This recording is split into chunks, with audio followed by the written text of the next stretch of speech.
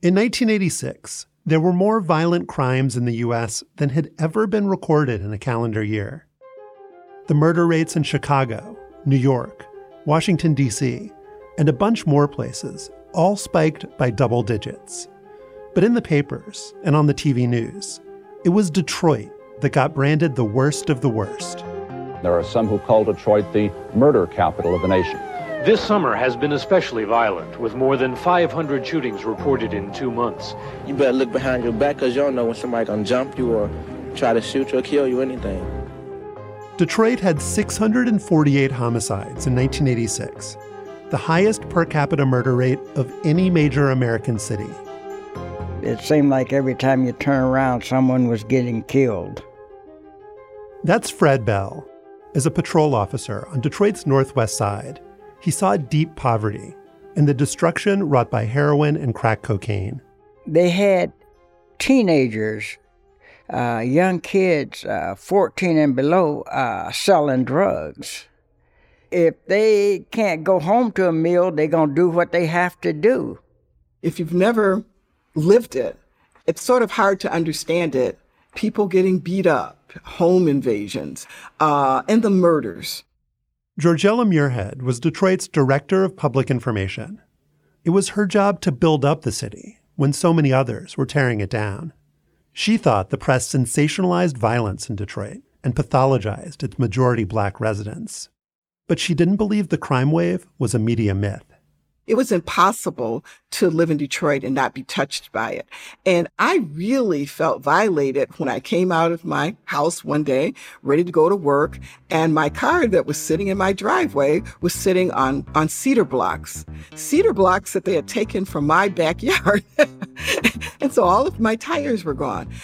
People had those kind of experiences all the time. Plenty of Detroiters refused to accept the status quo. They did whatever they could to make the city safe and get drugs out of their neighborhoods. There was even a law enforcement phone bank at 313-NO-CRACK. No Crack Hotline, can I help you?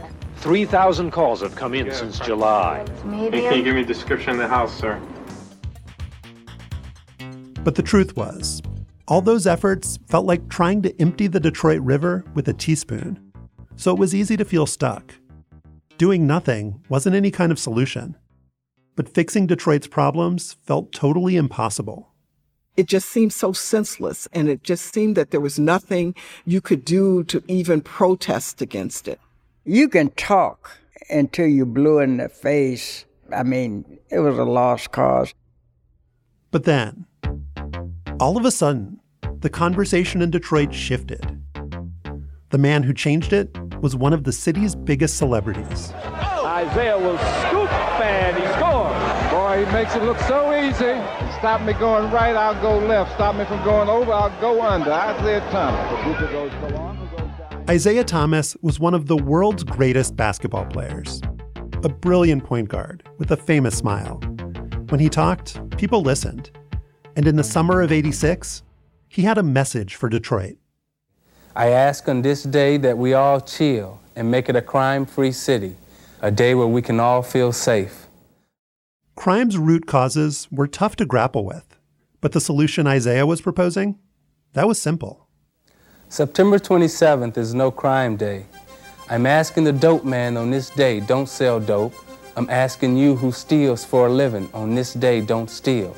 I'm asking you who kills for a living, on this day, let him live. It was a crazy idea. A famous athlete asking an entire city to just stop committing crimes for one day. On September 27, 1986, Detroit would find out if it worked.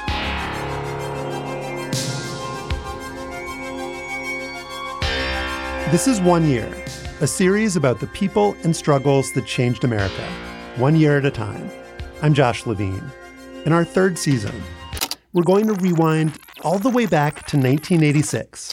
There has been an accident at the Chernobyl atomic power station. It gets through Buckner, and the Mets win it! Just say no to drugs. It was an era of swaggering excess on Wall Street and in cineplexes. I feel the need for speed. It was also a time of hardship and deprivation in cities all over the U.S. Millions linked hands to raise money for America's hungry and homeless. This season, you'll get new perspectives on the moments and scandals that defined 1986, like the explosion of the Space Shuttle Challenger and the opening of Al Capone's vault. You'll also hear forgotten stories about a school hostage situation in Wyoming that took a miraculous turn, and the unlikely American who became a Soviet propaganda star. But first, would Isaiah Thomas's vision of a crime-free world set Detroit on a new path? Or was it a recipe for failure? No crime day. We're not going to get out there and do anything stupid. We're going to be good, Detroit. When you are branded as the murder capital of the world, you have to really be bold. It's a goal, it's an idea, it's a thought, it's a dream. And if you people give it a chance, it may work.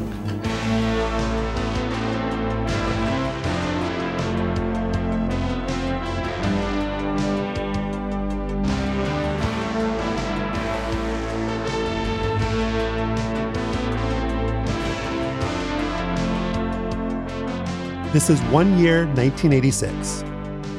No Crime Day.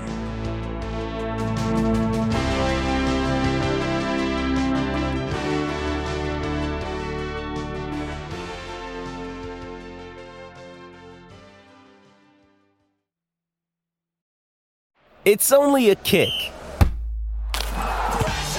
a jump, a block. It's only a serve. It's only a tackle, a run. It's only for the fans. After all, it's only pressure. You got this. Adidas.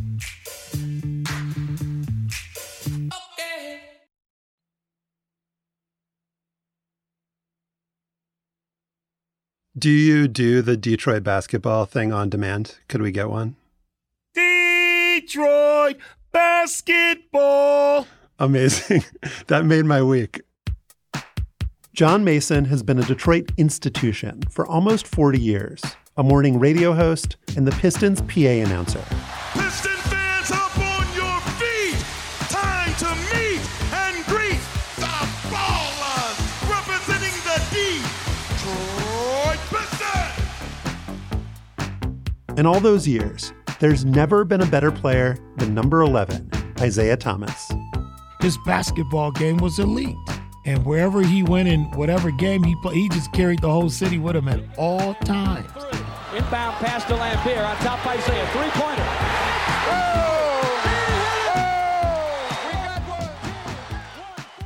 How old were you when you could tell that you had a gift for basketball? I don't know what other people were thinking. I just know I had no idea my basketball playing ability was special. Isaiah Thomas was born on the west side of Chicago in 1961, the youngest of 9 children. Everything felt stable until his father got laid off and left home. Isaiah's mother, Mary Thomas, worked hard to support her family. But even so, there was never enough food to go around. And when you are hungry, you cannot think clearly. Those who have been hungry understand instantly what I'm saying. Isaiah's hunger drove him to steal other kids' lunches and to dine and dash at pizza parlors. 3 of his brothers fared much worse, getting addicted to heroin and cocaine and ending up in jail. As a kid, Isaiah spent his days tagging along with his older siblings. That's how he became an athlete. Basketball was just, the everyday recreation in the neighborhood. There was no babysitters or anything like that, so everywhere they went, I had to go. Isaiah was a hoops prodigy. He developed a halftime stunt routine when he was still in kindergarten. By the 4th grade, he was starring on his school's 8th grade team. But on the west side of Chicago, sports weren't always a refuge, even for an elementary schooler. We were playing on a Gladys play lot, and one of the kids just pulled up and they started shooting. Isaiah saw a man drop to the ground with blood gushing out of his chest. I remember running and jumping and hiding under a car until it was safe to come out. Isaiah's talent eventually earned him a ticket out of the neighborhood, first to a prep school in the suburbs, and then to Indiana University. As a sophomore, he led the Hoosiers to the 1981 NCAA title. Isaiah Thomas, when it comes down, Indiana will be champion. A few months later, the pride of Chicago got drafted by the Detroit Pistons. His first NBA contract paid him $400,000 a year, enough to buy his mother a house. But at 20 years old, he didn't feel like a grown-up. Living in another city full time scared me to death. I mean, I didn't know anything about living on your own, so I was nervous. I was afraid. How did you kind of get to know Detroit? I was so fortunate to have my mom. She was just fearless. Somehow she called the mayor's office and, was like, take care of my baby. The mayor was Coleman Young, and he was happy to help. Detroit is a very generous city, a city where people are concerned with each other. That's Young in a 1985 interview. He was one of America's first prominent black mayors and a fierce advocate for his hometown. The thing that's really special about the city is the warmth of its people, but it's not a warmth of weakness, it's a warmth of strength. And the strength at the same time to persevere in the face of incredible hardship. When Isaiah came to Detroit, that hardship was everywhere. By the 1980s, the city was a shell of its former self. In the 1950s, my goodness, we were the fifth largest city in the country. Herb Boyd is the author of Black Detroit, A People's History of Self-Determination. When we got out of high school, you could get a job at Ford, get a job at Chrysler. But then when you get into the 1960s, it's a whole different character. And the companies begin to leave the city. White flight and corporate disinvestment were already well underway when Detroit exploded in civil unrest. In 100 places, Detroit is afire, and as you walk through the area, people shout from their homes, "Watch out for the snipers." This is going to happen all over America. It's going to be a hot world, not a hot summer. Segregation, joblessness, and police brutality all helped instigate the 1967 riot. In its aftermath, everything got worse. Hundreds of thousands of white residents fled the city, leaving black Detroiters increasingly isolated in low-income neighborhoods. How do you pay the rent? How do you buy groceries? Trying to make do. That's why you had then a proliferation of drug dealing going on in the city. Coleman Young campaigned against racist policing, but also sent a strong message about law and order. To all dope pushers, to all rip-off artists, to all mothers, it's time to leave Detroit, hit 8 Mile Road. The mayor's rhetoric didn't do much to stamp out crime. And by 1986, a city that was already teetering found itself facing a new American epidemic. This is the typical tiny bottle for the new illegal drug of choice in America, crack.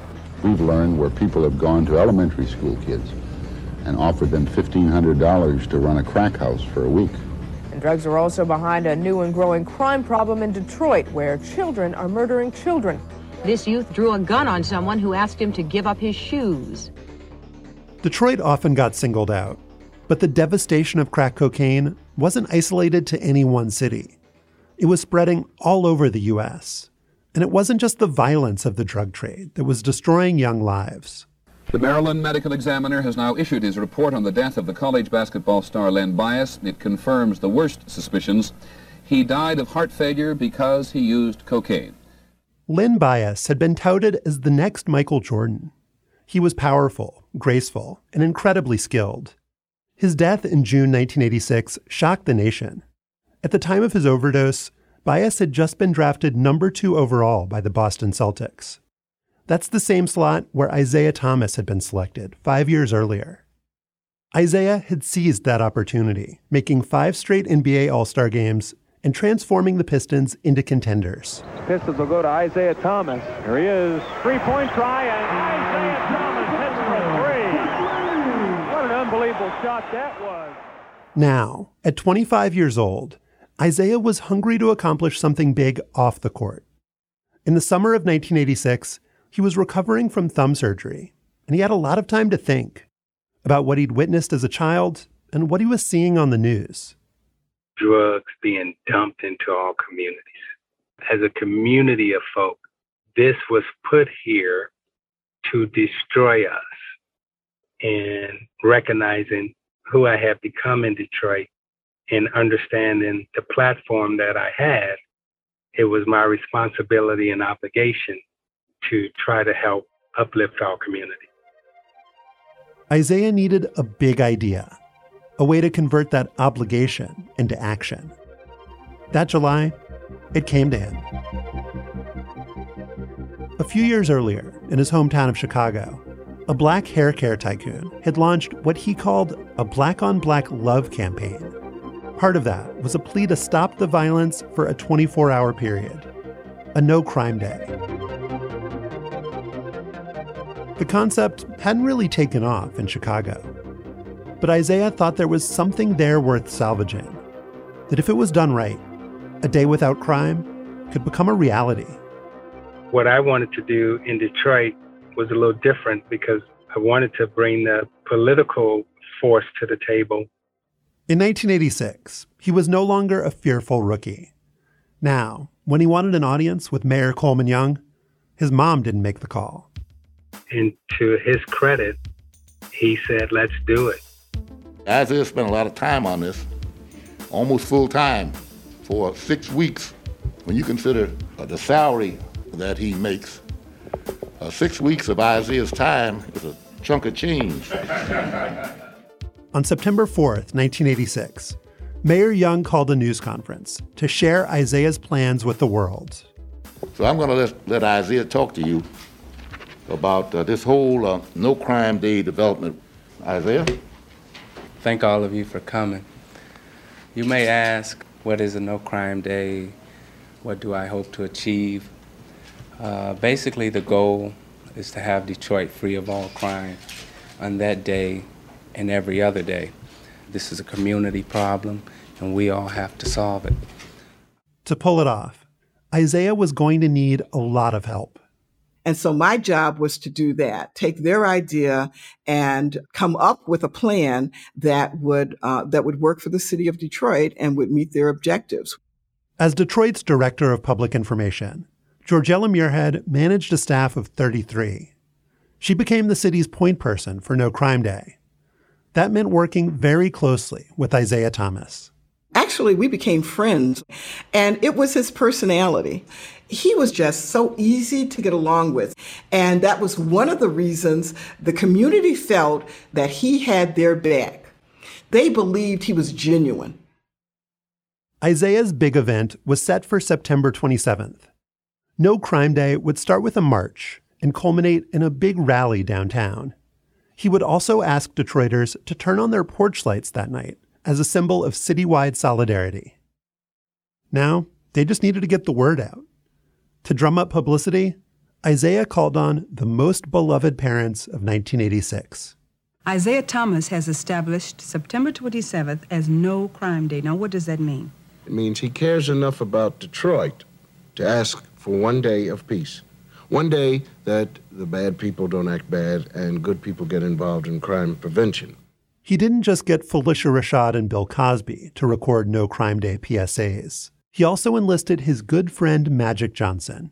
Isiah told me he wanted a No Crime Day. I said, what? Then he looked at me. So I said, what do you want me to do? So here I am. September 27th is No Crime Day.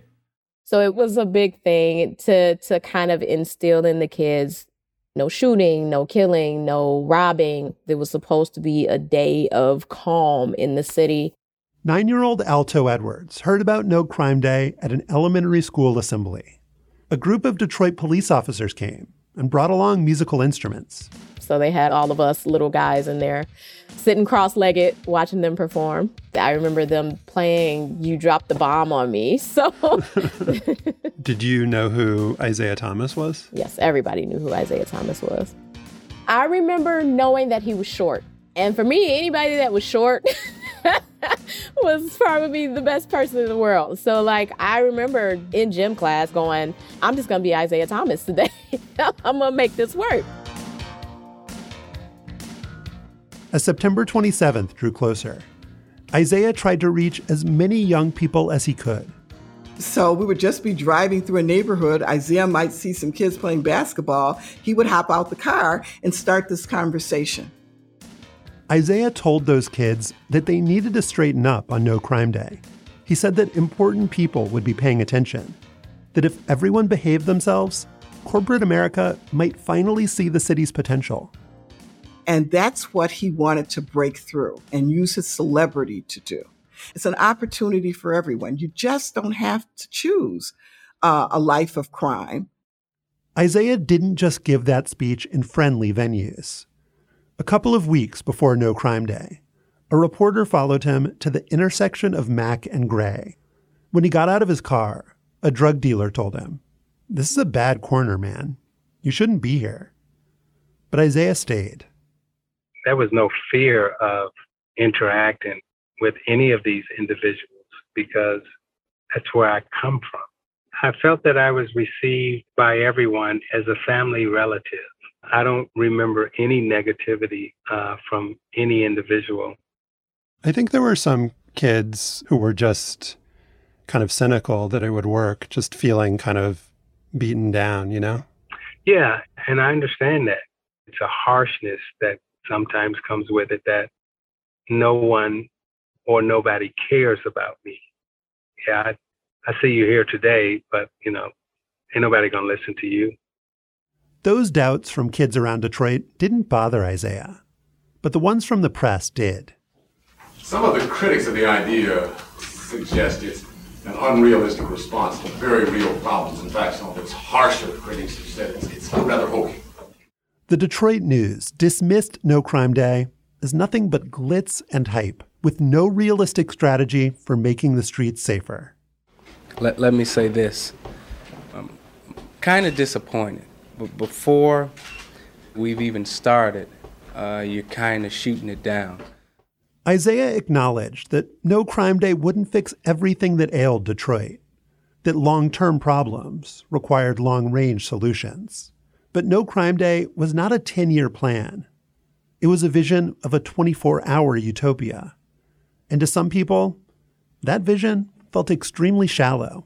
Oh, No Crime Day, how naive is that? But there were a lot of things that changed from somebody starting with a naive idea. You've lost already if you simply give up hope and throw up your hands and say until drugs are resolved that we're not going to do anything. By the last week of September, the debate and speculation were almost over. Isaiah and Magic were ready for No Crime Day. Were the people of Detroit?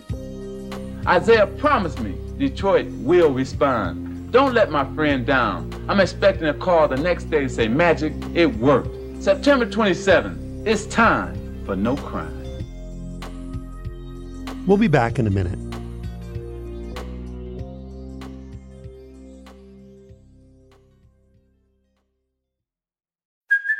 Hey, it's Kaylee Cuoco for Priceline. Ready to go to your happy place for a happy price? Well, why didn't you say so? Just download the Priceline app right now and save up to 60% on hotels. So whether it's Cousin Kevin's Kazoo Concert in Kansas City, go Kevin, or Becky's Bachelorette Bash in Bermuda, you never have to miss a trip ever again. So download the Priceline app today. Your savings are waiting. Go to your happy place for a happy price. Go to your happy price, Priceline. It is Ryan here, and I have a question for you. What do you do when you win? Like, are you a fist pumper, a woohooer, a hand clapper, a high fiver? I kind of like the high five, but if you want to hone in on those winning moves, check out Chumba Casino. At ChumbaCasino.com, choose from hundreds of social casino-style games for your chance to redeem serious cash prizes. There are new game releases weekly, plus free daily bonuses, so don't wait. Start having the most fun ever at ChumbaCasino.com. No purchase necessary. VGW. Void where prohibited by law. See terms and conditions. 18+.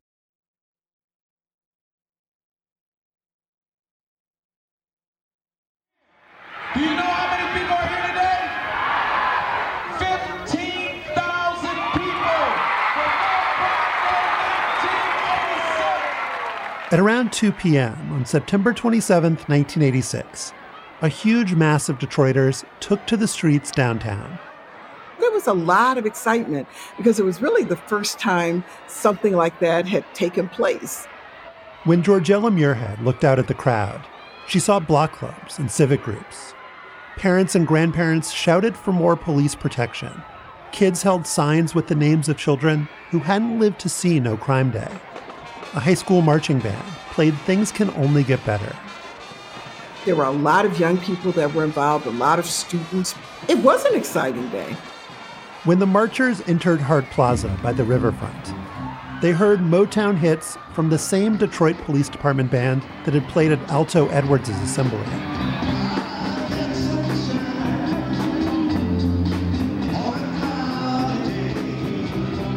The MC of the No Crime Day rally was Mr. Detroit basketball, John Mason. Welcome to No Crime Day 1986. People came because they cared. People came because they wanted to hear that they were going to be protected. And we were there to not only talk it, but walk it with them. We got a couple of rappers to bring to you. So y'all ready to rock? You see, a limit is a limit. A line is a line. We're here to celebrate a day of no crime. Music, please. How did it feel that day? Whoa, magic. Literally. I know we had Magic Johnson there, but that was magic. Well, I'm going to keep it real short. Young people, remember, dream, keep your goals high, set them high, and try to attain them, because you could be the next mayor. You could be the next Isaiah. It was exciting to see Magic Johnson back in his home state of Michigan. But the young people in Hart Plaza had come to hear a Detroit hero. The point guard for the Pistons, number 11, Isaiah Thomas. Thank you. We, us, all of us, we will make it happen. We'll look out for one another. We won't let someone break in Mrs. Jones' house and stab her with an axe.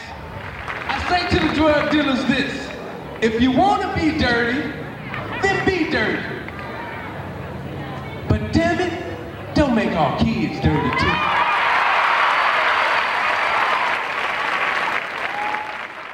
Near the end of his speech, Isaiah waved over Magic Johnson. Both men raised their arms above their heads. I want everybody next to you to grab the next person's hand. Everybody. When Magic and Isaiah held hands, all the people in Hart Plaza followed their lead. That was a moment in which Detroit had come together. It was a kind of a harmonious unity. Historian Herb Boyd says Isaiah's speech was what the city needed to hear in 1986. Here is this athlete stepping in to infuse the city with this sense of optimism and hope that something can be done. Let's take it to the neighborhoods. Let's take it to the schools. Let's take it all over Detroit and let them know we're here. Thank you.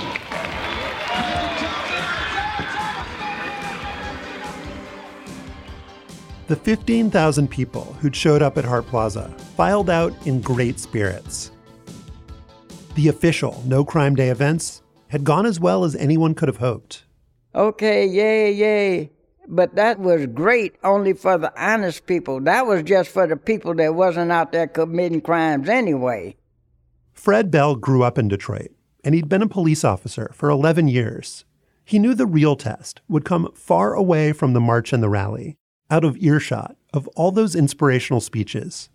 The people that lives by the street, they didn't care about Isaiah Thomas. I mean, to be honest, they may have watched him play some basketball, but they were going to do what they had to do in order to get that fix. From his beat in Detroit's 10th precinct, Fred should have been well positioned to see if No Crime Day lived up to its name.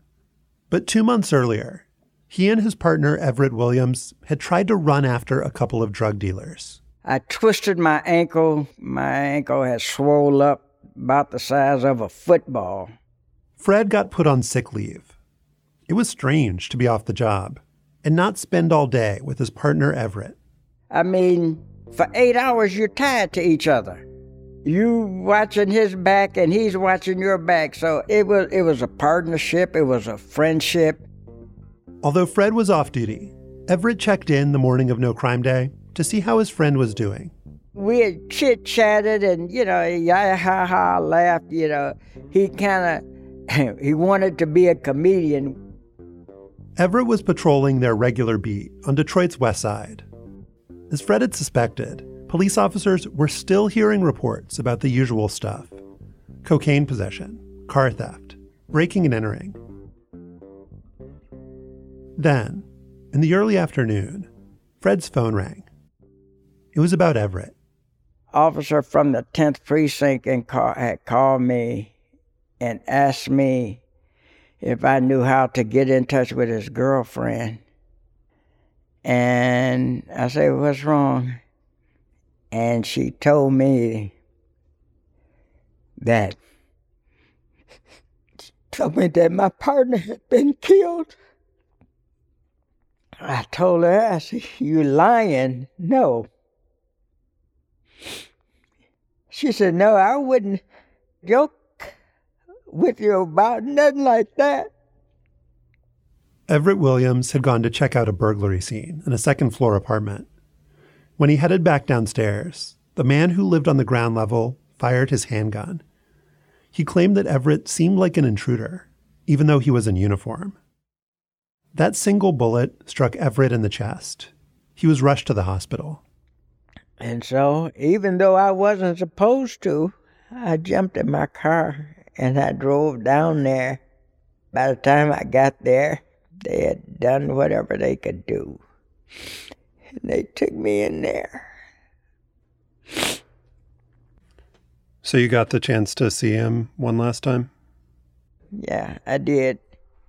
It looked like he was just laying up there asleep. Oh, man.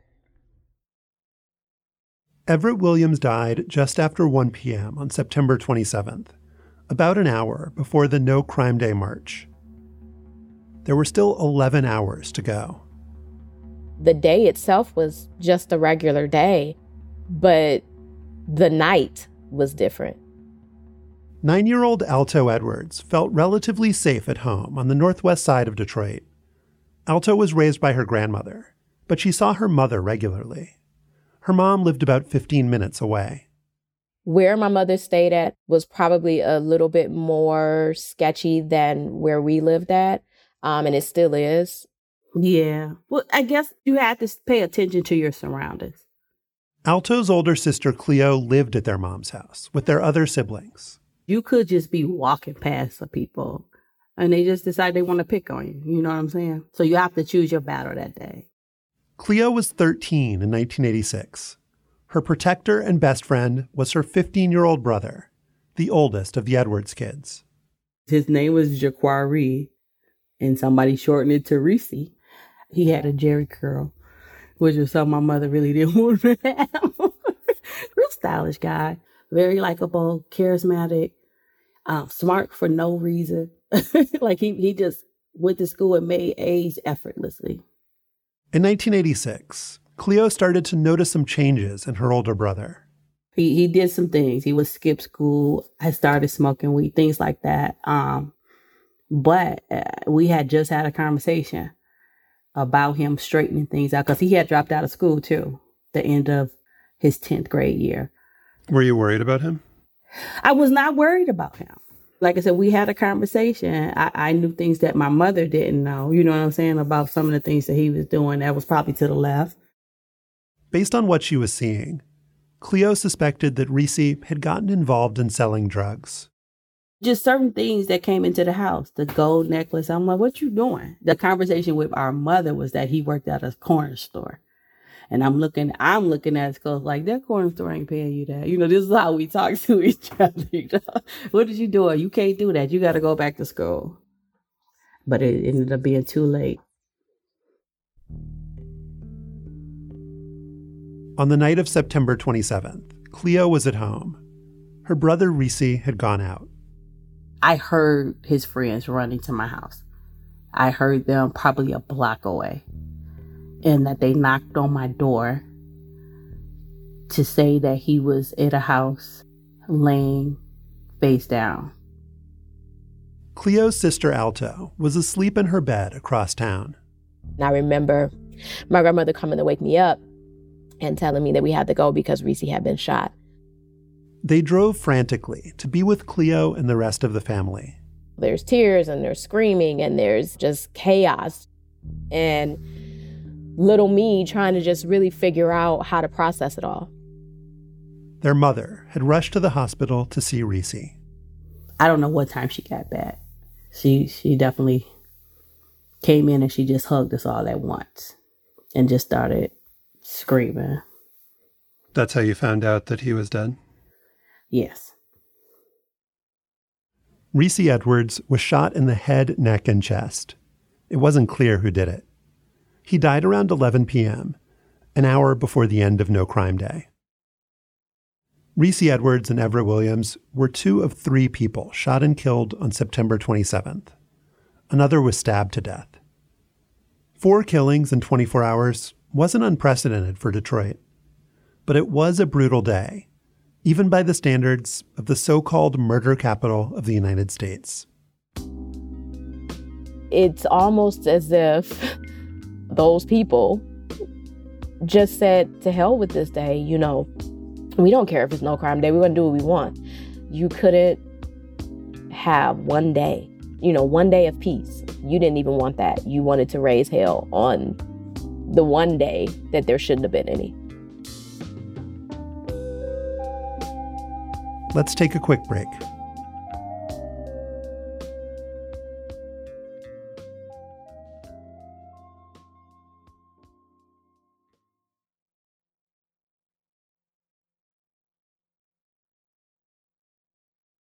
Do you remember hearing about Officer Williams getting killed? Yes, I do. That was tragic all the way around. The city of Detroit lost a great officer, a great citizen, and I lost a great friend. The man who killed Fred Bell's partner, Everett Williams, maintained the shooting was an accident. He was charged with manslaughter and acquitted by a jury. Fred is still angry about that verdict, and he still misses the man he worked alongside for 8 hours a day. People don't realize you don't spend that much time with your wife, your kids, nobody. It gets deep down, man. The New York Times published a story about the march and rally and Isaiah Thomas's visits to local schools. But that article focused on the death of Everett Williams. The headline was, "Detroit Killing Mars No Crime Day." It was never our effort to try to gloss over what was happening in Detroit. Georgella Muirhead had been hoping Detroit might get some good PR for a change. But she says Everett Williams' story needed to be told. If it had not been No Crime Day, no one would have heard about his murder or anything else that happened in the city of Detroit that day, because it became so expected, so ordinary. This shouldn't be ordinary in any city, any American city. And it certainly shouldn't be ordinary in Detroit where we live. Everett's killing did get more coverage because it happened on No Crime Day. But police officers are never seen as typical victims. The 3 other people who got killed on September 27th, they were treated like they were ordinary, at least by everyone who didn't know them. The police just wrote it off as, another kid dead. Just a casualty of living in the city, I guess. An unsolved murder. Cleo Edwards doesn't believe there was ever a real investigation into her brother Reese's killing. When I sent a records request to the city of Detroit, they said they'd get back to me by mid-April, but that's now been pushed back until at least October. To the best of my knowledge, no one was ever arrested or charged in connection to Reese's death. This guy was everything to me. My best friend, my brother. But during that first year, I wasn't able to grieve at all. 13, almost. I didn't turn 14 till November. The thing that I kept hearing was be strong for your mother. What was it like in your house after he died? Quiet. Cleo's younger sister, Alto, lived in that quiet too. And it's never really gone away. To lose not just your older brother, but one of the only men in the family before he even became a man in such a tragic way, you carry it. Alto Edwards is 45 now. Her brother Reese would have turned 52 this year. I think he would have figured it out. We were able to get that chance to make mistakes, to hang out with the wrong people, but we lived to tell the tale. And I really think that if he had been given that opportunity, I think he would have done something good.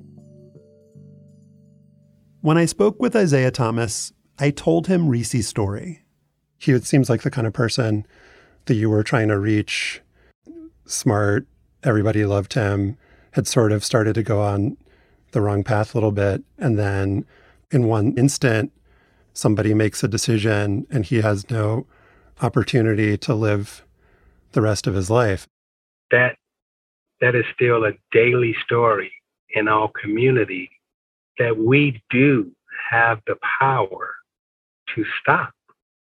We as a community, we do have the collective power to come together and stop killing each other. We can make that decision. One way to think about No Crime Day is that it failed. Isaiah Thomas had gone all over Detroit and asked everyone he met to lay off for one day as a show of good faith. That didn't happen. And so, No Crime Day felt like a broken promise.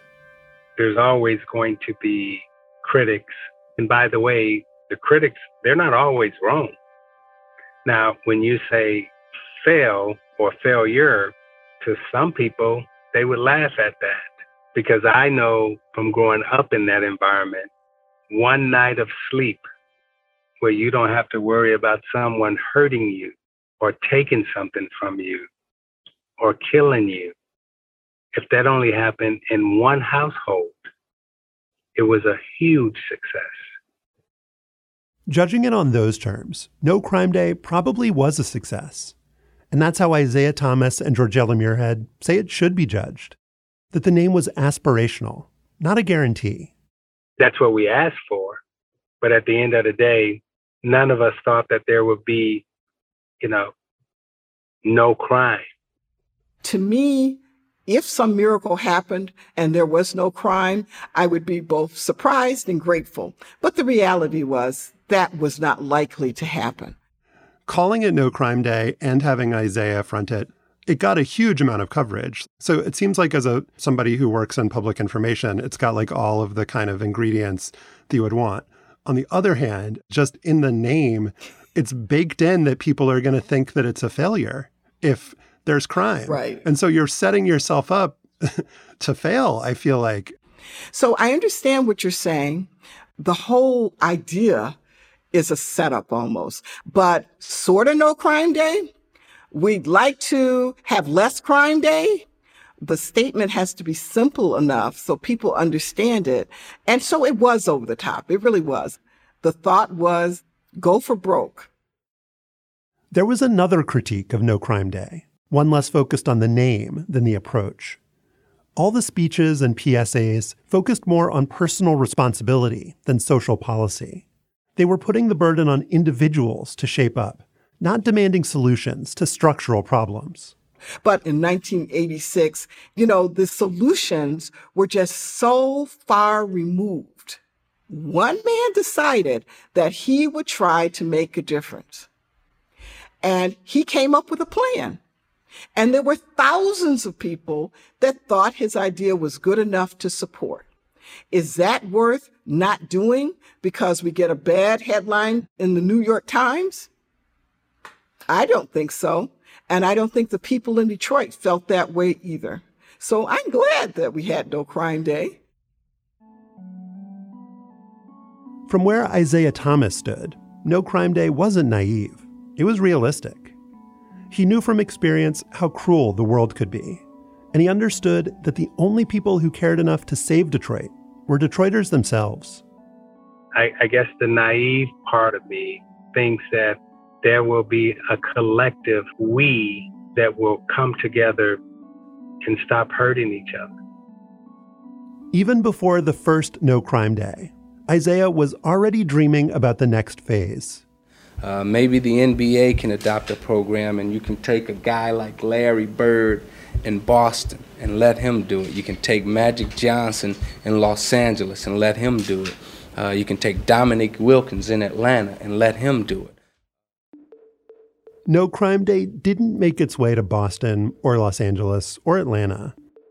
And in Detroit, it barely survived into 1987.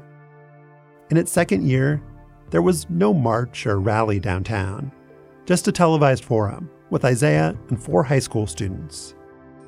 By 1988, the whole project was over. Nothing changed. Nothing changed. It was the same people still doing the same thing, you know. After 1986, it was hard to find the audacious optimism that had made a crime-free day seem possible. Congress imposed mandatory minimum sentences for crack possession. Detroit instituted a curfew for teenagers and began jailing parents if their children broke the law. And in 1987, a sci-fi thriller imagined a not-too-distant future in which the city devolved into a police state. At Security Concepts, we're projecting the end of crime in Old Detroit within 40 days. There's a new guy in town. His name's RoboCop. One bright spot for the city was the Detroit Pistons. In 1989, Isaiah Thomas led the team to the first of 2 straight NBA titles. You know how they always tell you strive to be the best you can be? This is what it means. It means that I got the best out of myself as a small guy in this league, and that's all I can ask for. A month before he won that second championship, Isaiah told a reporter that fame had made him a more private person. That story said he'd stopped playing basketball with kids at playgrounds, and that he'd been ridiculed for No Crime Day, which inspired parody t-shirts with guns and dead bodies. It also claimed that some critics believed he only did community work to boost his image. Isaiah is not a perfect person. In 2007, a jury ruled that he'd sexually harassed a colleague when he was coaching the New York Knicks, though he's always maintained he did nothing wrong. In the case of No Crime Day, I have no doubts about his sincerity. That in 1986, when he could have just focused on playing basketball and selling products, he took it upon himself to try to help his community. Those are the things that I was taught, ingrained, and still speak from today. The impact that you have on the individual's life just by showing up is more important and powerful than any basket you can ever score.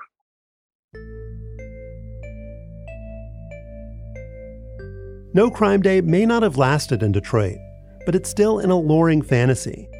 Just this year, in August, a Baptist church in Isaiah's hometown of Chicago staged its own version, complete with No Crime Day posters and t-shirts.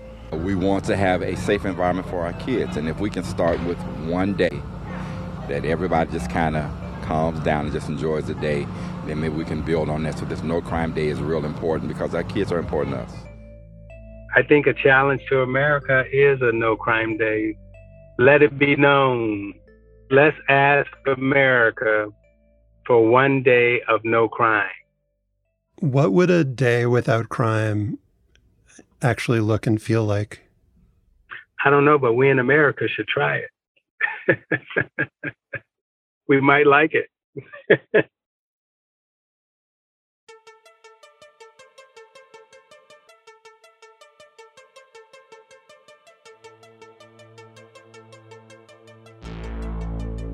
Next time on 1 Year 1986.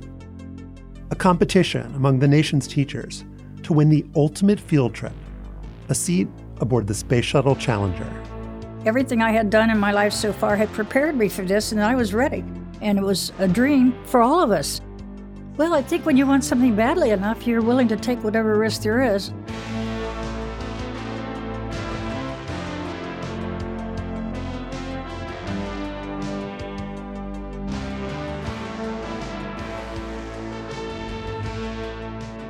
If you're a fan of the show, I'd love for you to sign up for Slate Plus. The support of Slate Plus members is crucial to our work. Members also get to listen to 1 Year without any ads, and they get a special behind-the-scenes episode at the end of the season with me and senior producer Evan Chung. If you sign up now, you can get the first 3 months of your membership for just $15. To get that deal, go to slate.com/oneyearplus to join Slate Plus today. That's slate.com/oneyearplus. 1 Year is written by me, Josh Levine. Our senior producer is Evan Chung. This episode was produced by Sam Kim, Sophie Summergrad, Madeline Ducharme, Evan Chung, and me. It was edited by Evan Chung and Derek John, Slate's senior supervising producer of narrative podcasts. Our technical director is Merritt Jacob. Holly Allen created the artwork for this season. Some of the audio you heard in this episode comes from the Detroit Historical Society. You can send us feedback and ideas and memories from 1986 at 1year@slate.com. And you can call us on the 1 Year hotline at 203-343-0777. We'd love to hear from you. Special thanks to Beverly Jackson, Sharice Edwards, Brittany Carlson Love, Sean Townsend, Kelsey Hartung, William Spurrier, Brendan Roney, Hillary Fry, Joel Anderson, Susan Matthews, Sol Worthen, Bill Carey, Katie Rayford, Ben Richmond, Caitlin Schneider, Cleo Levin, Seth Brown, Rachel Strom, and Alicia Montgomery, Slate's VP of Audio. Thanks for listening.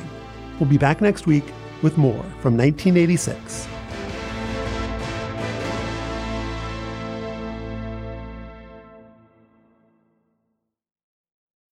When you need mealtime inspiration, it's worth shopping Kroger, where you'll find over 30,000 mouth-watering choices that excite your inner foodie. And no matter what tasty choice you make, you'll enjoy our everyday low prices, plus extra ways to save, like digital coupons worth over $600 each week. You can also save up to $1 off per gallon at the pump with fuel points. More savings and more inspiring flavors make shopping Kroger worth it every time. Kroger, fresh for everyone. Fuel restrictions apply.